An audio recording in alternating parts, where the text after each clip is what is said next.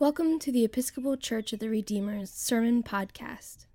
The readings appointed for this sermon are from the book of Hosea, chapter 5, verse 15 through chapter 6, verse 6, Psalm 50, verse 7 through 14, Paul's letter to the Romans, chapter 4, verse 13 through 25, and the Gospel according to Matthew, chapter 9, verse 9 through 13, and 18 through 26.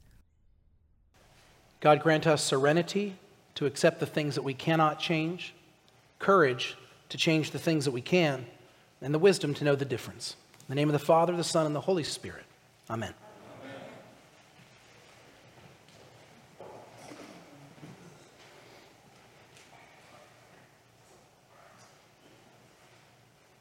So how strong is your faith? How faithful are you? Would you say you have perfect faith? If I were to check in with each of you and ask you how your faith is, me even saying that out loud, the possibility of it, doesn't it, like you're like, no, let's not do that. You're all going to avoid me on the way out today, just in case. The reading today that we're going to be focusing on is Paul's letter to Romans. And we're going to be looking at this Romans readings all throughout summer, actually. Our church, we do a Thursday morning Bible study, and we spent about 7 or 8 months just in Paul's letter to the Romans. So we've got some Romans experts here in the congregation. We might get you to preach this summer, but we'll one thing at a time. Get ready, Carol. You're coming up. But we're going to look at what Paul is talking about when he talks about faith. And in this letter we hear today, this excerpt we hear today, it's actually, at least on its face, it's actually very scary. It's very daunting. Because he basically tells us to have faith like Abraham has, and then describes Abraham's faith as essentially perfect. As Abraham always is convinced, fully convinced, always believing, always moving forward, and going and doing the right thing, believing in God. And this is what justifies him, which is fancy theological language for saying this is what makes him in right relationship with God. He's got a good relationship with God because he's always convinced and he always believes and he always believes the right thing and is faithful. That sounds exhausting. And I'm not sure I could do that at all, if I'm being honest. And all of us actually, but all of us think when we talk about faith, we hear that even if we don't hear the words today, like the question of do we have faith, we immediately think of all of the ways that we don't, right? All of the failure within us. And in fact, for us, faith is something that we don't have enough of and that we need to sort of do something so that we can get more of it and be better at it. Faith essentially is just one more thing on our little to-do list of ways to improve as people. I'd like to get to this salary at some point in my life. I'd like to lose this much weight, and I'd like to have this much faith. If I can hit those marks, I'll be the right kind of person. These are the kinds of things we're talking about, right? And again, then we put ourselves in a relationship with God where we are always failing. We put ourselves in that place, by the way. We put ourselves into a mindset where faith is something that's not comforting to us, but actually is one more thing that points out our flaws. Gosh, I wish I could be more faithful. And Paul, it seems like he's not helping us out much today. He says, well, if you just had faith like Abraham, who was always believing and convinced, you'd be fine. Oh, thanks, Paul. He's doing this whole work, by the way, where he's saying it's not about you always doing the right thing, because he was concerned that people believed they had to follow very specific rules and laws to the T in order to be in good relationship with God. And he's saying you don't need to do that. Your faith in God is more important than always doing the right thing. But if we're not careful, we make faith just one more task that we're not doing right. And then he puts as an example this person that is this towering achievement of faith. He describes him that way. That puts so much pressure on us. But instead of just dismissing Paul outright, let's stick with him for a moment. Let's take him seriously. Let's take seriously the idea of Abraham as a person whose faith is worth modeling. Let's take seriously the idea of Abraham as someone we should really look at and say, I want to be faithful like that. Because Abraham is perfectly convinced that God's got him no matter what, except when Abraham totally doesn't buy it. And Abraham is totally sure that God's promise will come true, except the times we have in the scriptures where Abraham's like, well, maybe God needs a little help along the way. When God places the call on Abraham and says, it's you. You and me are in this together. I've got you. I'm going to bless you.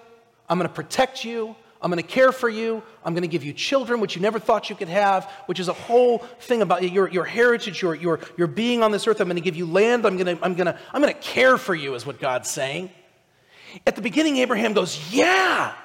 And he immediately sets out, leaves his home, and starts a whole new life, enters into this unknown, and it's powerful, and it's beautiful. And this is the kind of faith that Paul's talking about. And then in the very next story, he ends up in a foreign land because of a famine, and he immediately looks at his wife and says, hey, pretend you're my sister instead of my wife. It's the very next story. Do you know why? Because in his context, he's concerned that Sarah is so beautiful that they'll see him and they'll have him killed so they can take his wife. So he goes, just pretend you're my sister. Okay. Does that sound like a guy who's trusting that God's got him no matter what? That's the next story.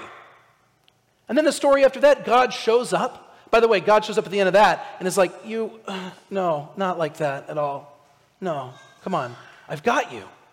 And when he says, I've got you, believe in me, Abraham's next response is, really? Do you? Because you told me I'd have a kid by now, and I don't.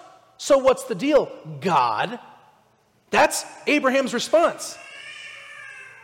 Yeah.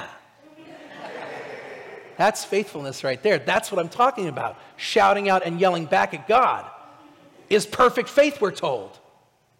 And then God comes back again, and there's a whole situation where Abraham is negotiating with God, bargaining with God. Have you ever bargained with God? Turns out that's faithful too. And then they're moving along, and he still doesn't have the child he thinks he's supposed to have. So instead, he decides that he's going to have a child with Sarah's maid, Hagar, and they have Ishmael together. There's all of these stories along the way where Abraham is trying to believe in God, trying to commit to God, saying, I think you're right, I think you're with me, and also I'm going to hedge my bets. I think you're right, I think you've got me, and also I'm a little nervous. I am all in on you, God, except I'm going to hold a little bit back for my sake. Actually, I think I understand Abraham's faith really well. Actually, I think you do too.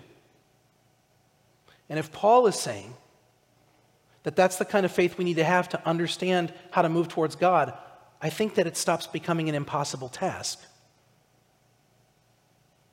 Abraham, his faith is not flawless, but it is perfect. And those things are different. Flawless, without flaw, never failing. Well, that ain't it. Perfect, especially in our biblical language for the word perfect, means whole and complete. And Abraham brings his whole self, including his fear and his mistakes and his self-care and his protectiveness and his vulnerability and his doubt and his anger and his bargaining. He brings all of that into his relationship with God. Abraham doesn't always believe the right thing, but he's always trying to believe the right thing.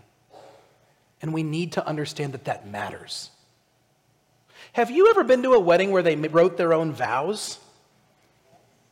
Don't do that if you ever, just don't. But, sorry, you shouldn't. And if you did, I love you, don't.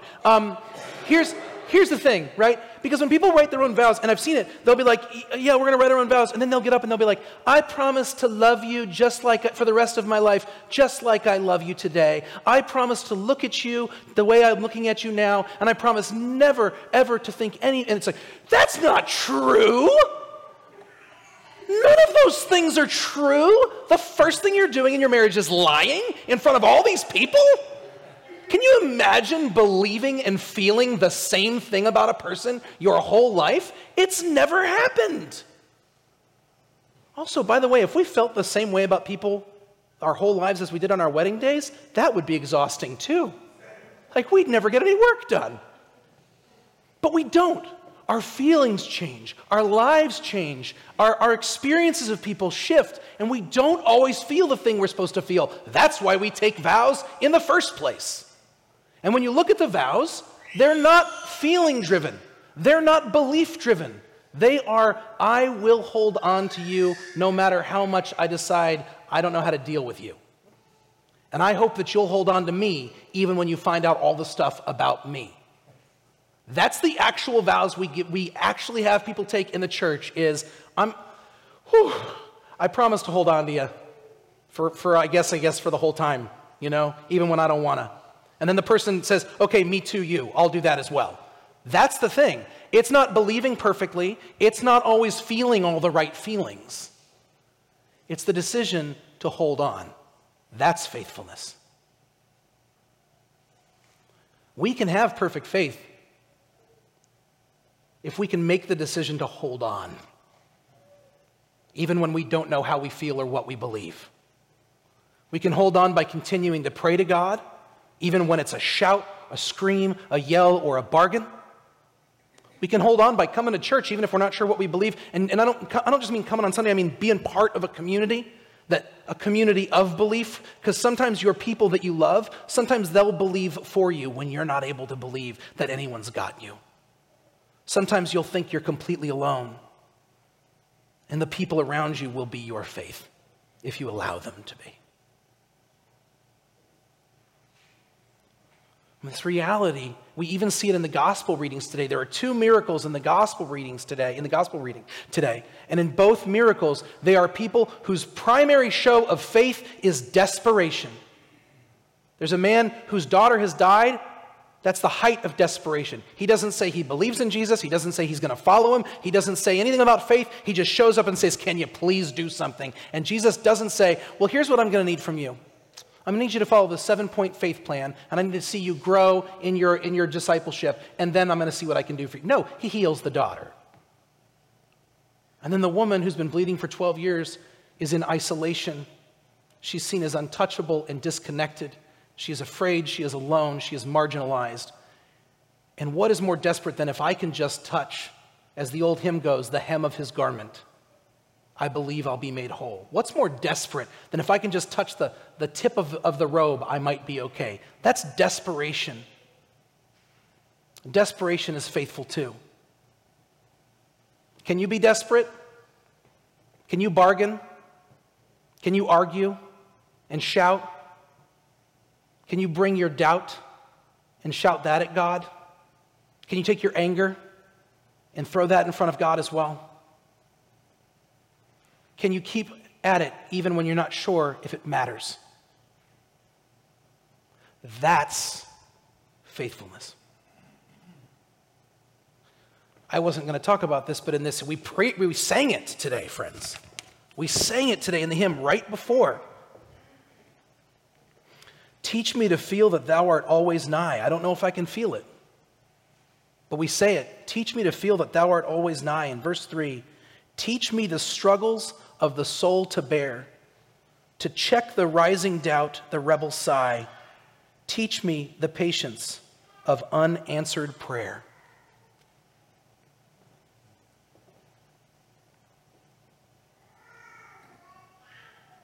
This is the faith that makes us right with God. Not perfect belief, not flawless understanding, not unwavering conviction. The decision to hold on. The decision to keep looking for God. Rain's coming. And what will we get for it? What will we get for it? We're faithful enough. What will we get? Heaven when we die? Friends, you've already got it. It's not the reward. It's something that's already yours. God has given it to you. If you notice right here in the Romans reading, the very first thing that it says, Paul says, the promise is that Abraham would inherit the world. We become inheritors of the world, and that doesn't mean we all become little kings and queens of our own little serfdoms. To inherit the world is to recognize that this world belongs to us and we belong to this world. To have this kind of faith, the kind of faith that holds on hope against hope and insists on God's presence and keeps trying to believe that God is working in this world in our lives, and God has called us to work in this world for justice and for peace and to draw more people into lives of equity and belonging. That kind of thinking, that faithful thinking, that is the gift that God is giving us in this faith. To have faith in God that includes struggle and doubt trains us up not to be the right kind of people when we go to heaven. It trains us up to be the right kind of people to love this world here and now.